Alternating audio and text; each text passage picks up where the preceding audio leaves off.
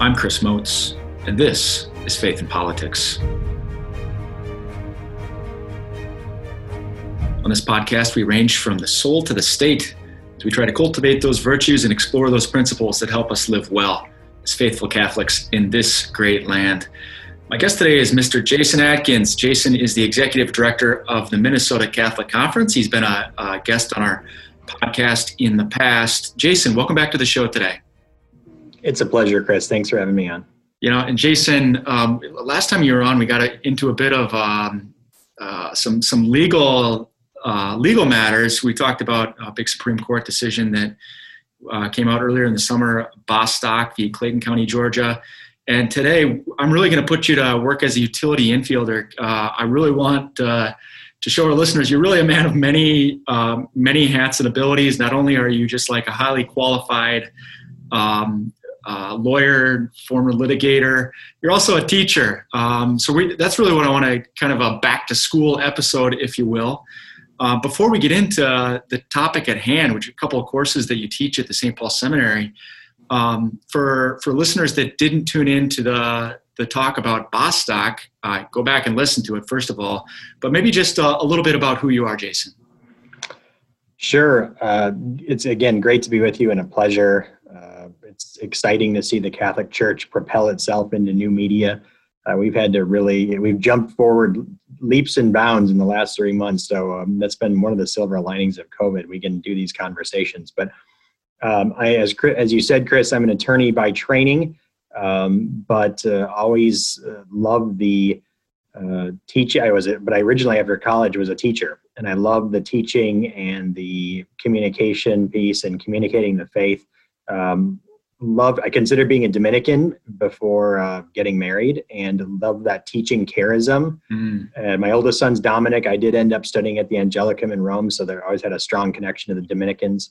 And that's really shaped my spirituality, going to the University of St. Thomas, reading St. Thomas Aquinas, thinking about reasoned discourse, and St. Thomas Aquinas is certainly a model of that. And we hope to model that in our advocacy and our public policy work as well. The more important facts about me, though, is that I'm husband to a beautiful and lovely woman named Anna Marie, and I've got 4 fantastic kids, Dominic, Xavier, Mary Frances, and Josephine. They are 15, 13, 10, and 9. Awesome. Well, thanks for sharing all that. And maybe just to show the universality of the church. You've got the Dominic, and I've got 4 kids myself. I've got a Francis and a Benedict. Mm-hmm. So love that charism. It's a really beautiful, just the Dominican pursuit of truth is so excellent, which is really what, we're kind of, here we are in August. People are starting to think in many parts of the country about back to school, although there's some, turmoil in other parts of the country. I think Minnesota, you guys are thinking about heading back. Or was it district by district up there?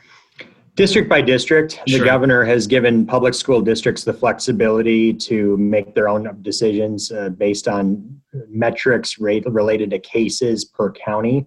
Okay. Distinguishing, of course, between cases in the general population and cases in long-term care facilities.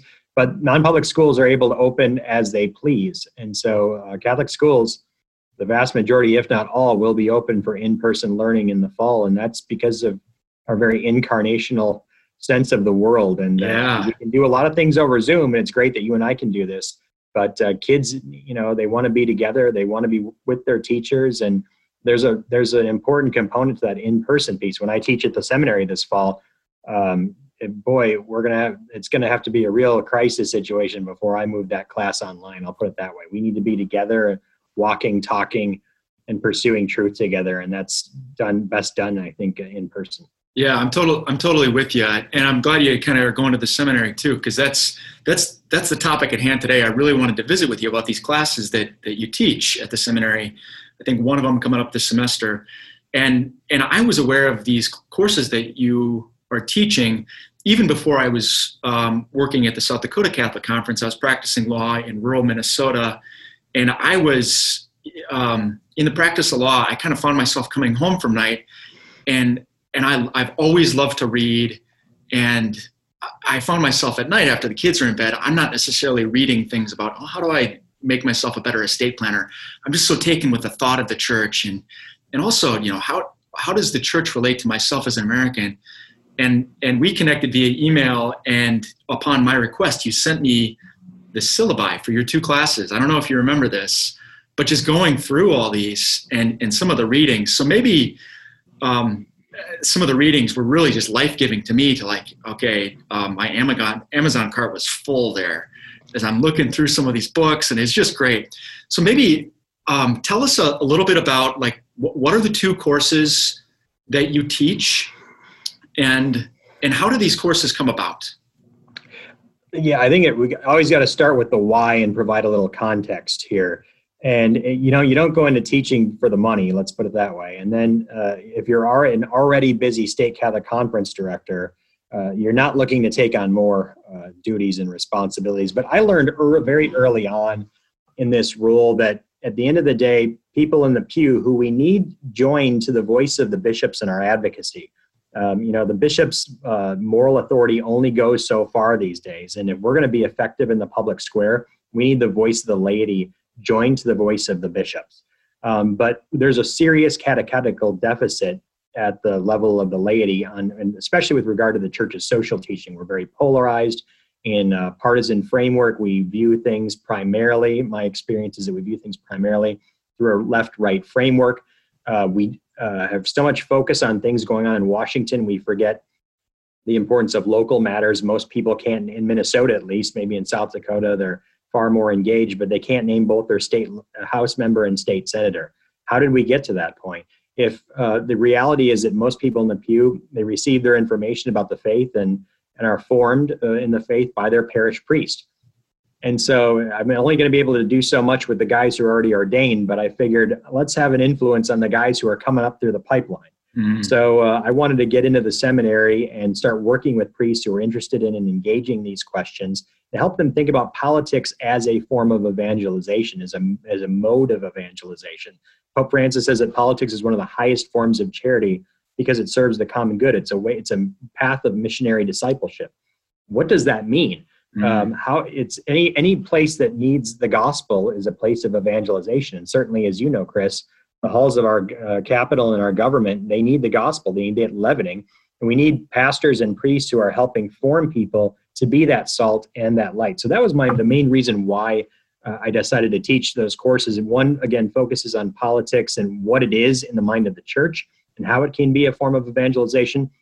The other one, Catholicism and U.S. Politics, formerly called Catholicism and the American Experiment, seeks to help clergy or lay people, and I've had both in the classes, but think about the way in which the church has interacted with this great experiment in ordered liberty, the challenges and the opportunities, and the sort of ambient intellectual and political culture that priests are going to be working with and ministers are going to be working with as they seek to form and evangelize people in those kind of 60,000-foot tectonic issues. So that's the broad overview of the why and a little bit about the what in terms of what I try to do at the seminary with those courses. Well, and I can even just provide personal witness to like the fruits of this why, because past guests on this show, Faith and Politics, have included former students of yours, Father Tyler Matson, Father Andy Thuringer. Oh, great. Yeah. Awesome guys. Yeah, they're both just great. And they've discussed with a lot of just sort of clear articulation, but also some real internal, just like vigor and passion and conviction, some of these really important truths about, our evangelization of the world, including our lives as citizens. So, bravo for doing this great work of formation, because it's really borne fruit. So they were some of my best students, so that's wonderful to hear. Yeah, great guys, and actually, both of them are now back in Sioux Falls and living just a few short miles from where I live. So we're happy to have them nearby. Good. Both of them also working with young people in terms of your vision for forming formators. Train the trainers. That's what we got to do. That's right. So they're in the high school, Catholic high school and Catholic junior high here in Sioux Falls. So maybe just kind of going into some of the details of the class. Like I said, I'm a guy that I just love to read. I don't have an 800-pound brain. I'm not like your college professor type. But for better or worse, whether it's Calvin and Hobbes or whether it's a little Democracy in America, I've always loved to read. So can you just share, what are some of what you would consider to be foundational texts that you're taking some of the students through? And feel free to maybe weave between the two courses if it's helpful. Sure. And the church it's always best to start with the sources. The church documents are indispensable. In terms of starting with those, I think I'd highlight the U.S. Bishop's document, Living the Gospel of Life, which was a follow-up to Pope John Paul's encyclical Evangelium Vitae, an outstanding text in terms of thinking about our role and our advocacy and our witness in the American context, and what it means to preach and live a consistent ethic of life, I think is incredibly important. Christa Fidelis Laici on the role of the laity, keeping in mind that it's primarily the role of bishops and clergy to form consciences, and it's the role of the laity to bring those principles into the practical application of voting, the public square. Certainly clergy can vote, but it's up to the laity to be the salt and light, and they have to prudentially apply those principles in the public square. So the church documents, you have to start with the documents. And it's amazing how much people overlook the catechism, the compendium of the social doctrine of the church, a resource that many Catholics are not familiar with. And that's a great travesty, because you see this beautiful theology of society, a theology of right relationships. Absolutely fantastic resource. And just like it says, a compendium of and distillation of concepts on so many different things, whether it's the importance of participation in community life, the role of the family, distributive justice, a proper conception of the rights and duties of states and nations vis-a-vis migrants and refugees.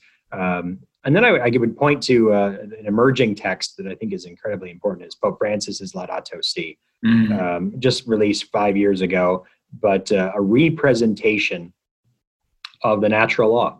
And it's an encyclical on the environment, but of course it's an encyclical about the created order and all of creation, and how we steward that, and that right relationships are rooted in the right relationship with the Creator. We can't expect to have right relationships with each other or with nature. We don't have right relationship, and we're not in right relationship with the Creator. So those are some key church resources that we go through. But I think on the third-party texts, we'll call them, everything from Democracy in America by Tocqueville, which you mentioned. Tocqueville still ranks as the premier observer and most astute observer of American political culture and American life, even though he wrote in 1830 just as trenchant, just as valuable and insightful almost 200 years later. Richard John Newhouse's American Babylon, perhaps the cornerstone text of both of those courses, and definitely something that shaped my thinking about these questions and what it means to be a citizen and a Catholic, what it means to be an American and a Catholic. Father Newhouse's writings, I knew Father Newhouse, and was one of the great blessings of my life. And that text, I think, is very, very important. But we also read Orestes Brownson, John Courtney Murray, Dorothy Day. So it's the readings are rich and varied. Oh, and you're just moving through these, so quickly, and there's so much there. So if for our listeners maybe just tuning in, Chris Moats, Faith and Politics here. I'm joined by Jason Adkins, the Executive Director of the Minnesota Catholic Conference. And we're just going through a couple of the courses that Jason teaches at the St. Paul Seminary. They're kind of foundational courses in politics, the new evangelization, what it is to be Catholic and an American. And the starting point that Jason gave us just a few moments ago was some of the church documents. And if you've been trying to take notes at home on what some of these are, as I may have been if I was listening into this, don't worry. I'm going to put some of these up in the show notes so you can go back. And a lot of these are actually just free out there on the internet, Vatican website. I do want to just offer a confirmation. The very first document I think that you mentioned was this Living the Gospel of Life. Correct. And I just want to really hold that one out there too. It is a follow-on to some of the church's pro-life articulation, but I've found there's sort of this very short pedagogy in there of how to undergo a moral analysis of a particular issue that I found really helpful just in my own work in sort of going through by the numbers. How do we analyze issues that have a kind of a firm, unchanging moral component? something intrinsic to them. We could apply that same analysis to other unchanging truths that are really firm, like a teaching on marriage, a teacher on sexual identity, et cetera, et cetera. So they're really foundational. I got to ask, because you just kind of slipped this in there and then moved on American Babylon. Father Newhouse, tell us a little. I'm curious. How'd you meet Father Newhouse? And Sure. No, I was blessed in 2002 to participate in the Tertio Millennio seminar on the Free Society, which is something that George Weigel started with the Polish Dominicans to bring Americans and Eastern European students to consider how we foster the foundations of a free society in a post-communist world. And that was a fantastic blessing to be a part of. I was part of, I think, 15 Americans and 15 Eastern European students for 3 weeks in Krakow with Father Newhouse, Michael Novak, Russ Hittinger, George Weigel, Father Maciej Jemba of the Polish Dominicans, and a great exchange of ideas. To tour John Paul II's Krakow with George Weigel, I mean, that's a sort of peak experience for a nerd like me. And then spend time with Father Newhouse talking about Survey Pinkers, the Belgian Dominican, and was he an authentic Thomist? I mean, just nerding out on stuff like that. So that was a blessing. And then we kept in touch somewhat over the years. When he came to Gustavus, for example, Gustavus Adolphus College to give a lecture, I was able to visit with him and reconnect with him that way. And a lot of friendships were forged in those 3 weeks in 2002 that have persisted to this day. And that's been a great blessing for me. Oh, that's incredible. Just, and the names you're kind of listing off there is just like some real titans of the intellectual life of Catholic thought in the new millennium. Maybe kind of stepping back to your courses just a minute, and some of the readings that are it's just like this dynamite list. Is there any particular text on the list that is like a personal favorite that just really is exciting for you, or has been influential, or has really just kind of jumped to life, one of these living texts?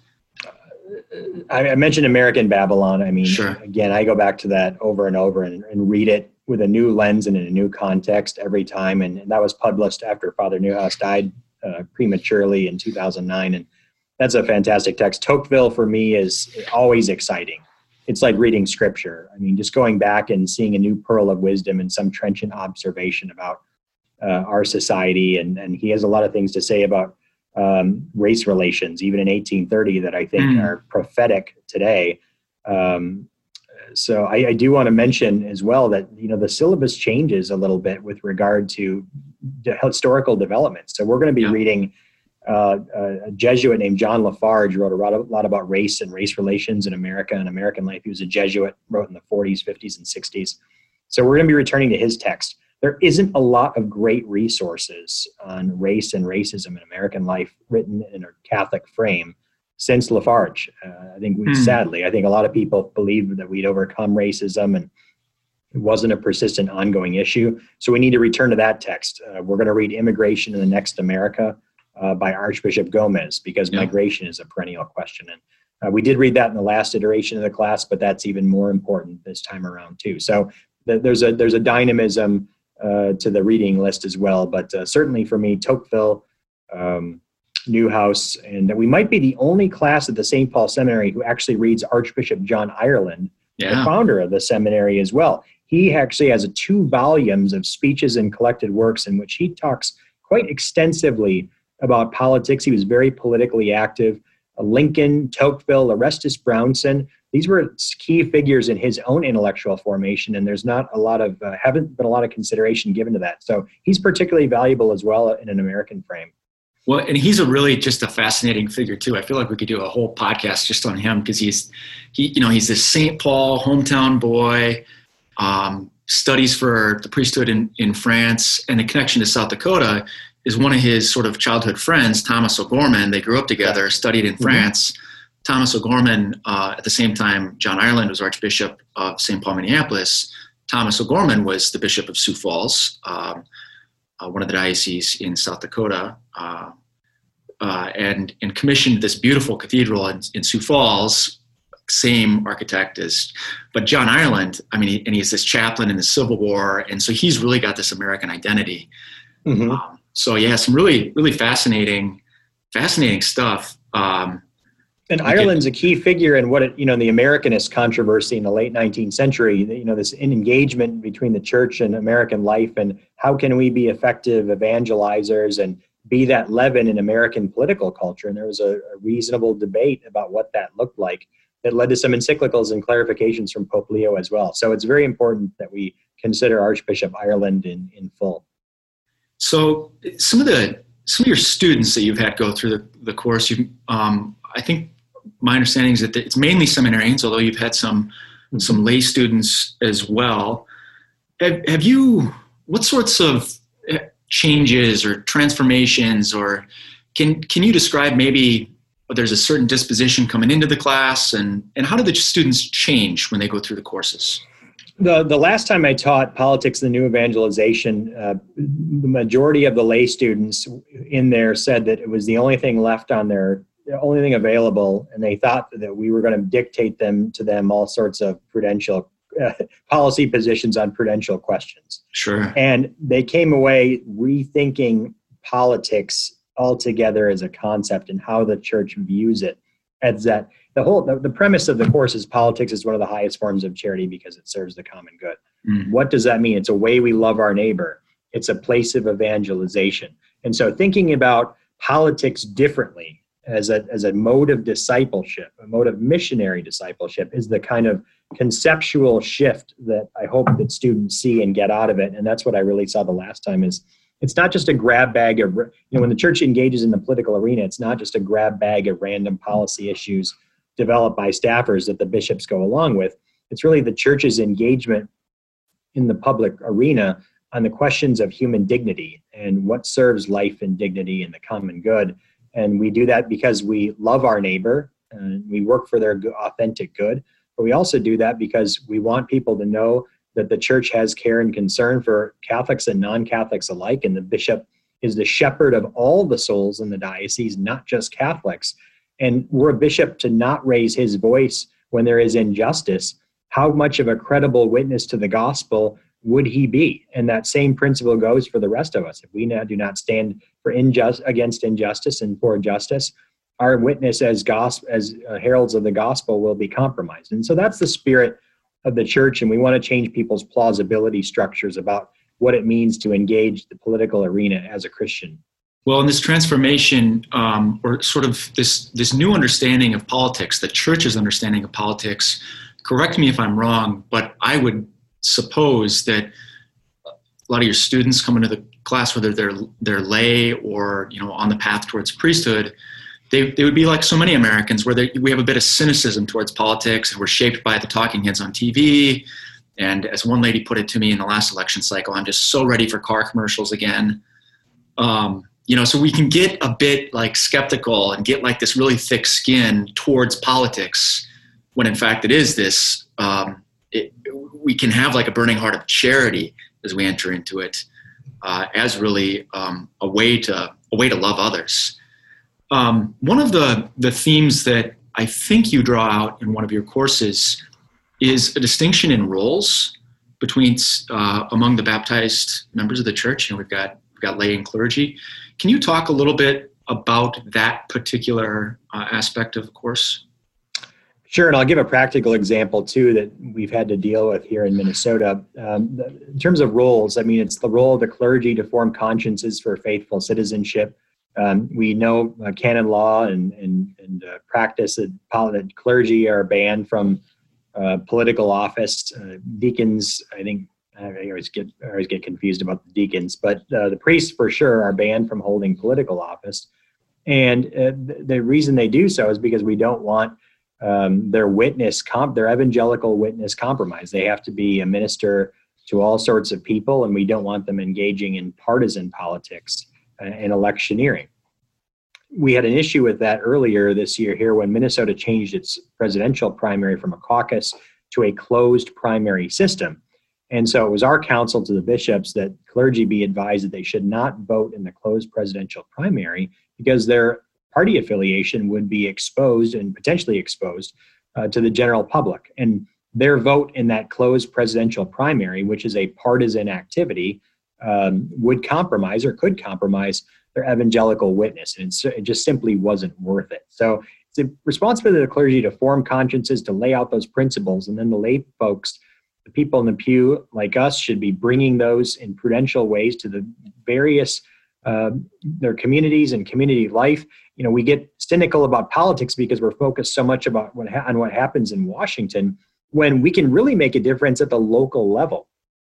And folks ignore the local level, and a lot of important decisions are made at the local level. So we can't abandon that arena. And we might have a renewed appreciation for the opportunities, but also the limitations of politics if we reconsider what it means to get involved ourselves and do so in a plane in which we can actually make a difference and bring some important knowledge about our community and its needs to the table.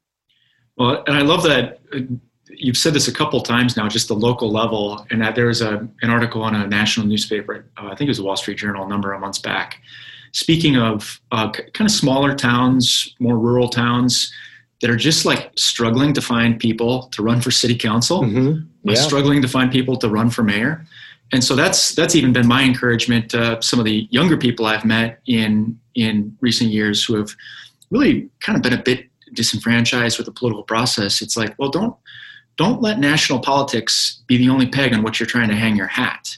There's this sense of politics that we, I think, falsely get trapped into. It's sort of being the Fox News, CNN national stuff, when in fact there's a lot of local stuff going on. Yeah, we have this dynamic where there's this sense that there aren't enough people, quote, speaking up and speaking out. There's actually plenty of people speaking up and speaking out. There are no shortage of opinions out there from any number of quarters. What is really lacking, Chris, to your point, are people who are willing to engage institutions and participate in them to make change. And it's easy to try to be John the Baptist and be the prophetic voice speaking truth to power. It's a lot harder to actually work within institutions in prudent, diplomatic, and charitable ways to make real change. And that's what we need. That's where we need the baptized faithful to step up and engage. And that's a sacrifice. That's why Pope Francis says it's one of the highest forms of charity. It's because it's a sacrifice, and acts of charity, acts of love come often at great cost. And that means our Wednesday nights, time doing away from leisure. But if we want good laws, if we want good institutions, if we want the school, we complain about the state of the schools. Well, who's running for school board? County. We don't like property taxes. Well, county commissioner. Have you considered running? Have you considered attending those meetings? We're focused Trump and Biden. Well, who's running for county commissioner? That really makes a difference. Jason, thanks so much for joining me to talk about these courses, and I hope to have you on the show again. A blessing. What a great opportunity to be with you. Thanks so much, Chris, and God bless your work. And thanks for tuning in, dear listeners. As always, don't hesitate to reach out with ideas, questions, concerns, thoughts for the future. sdcatholicconference.org. Till next time, live well.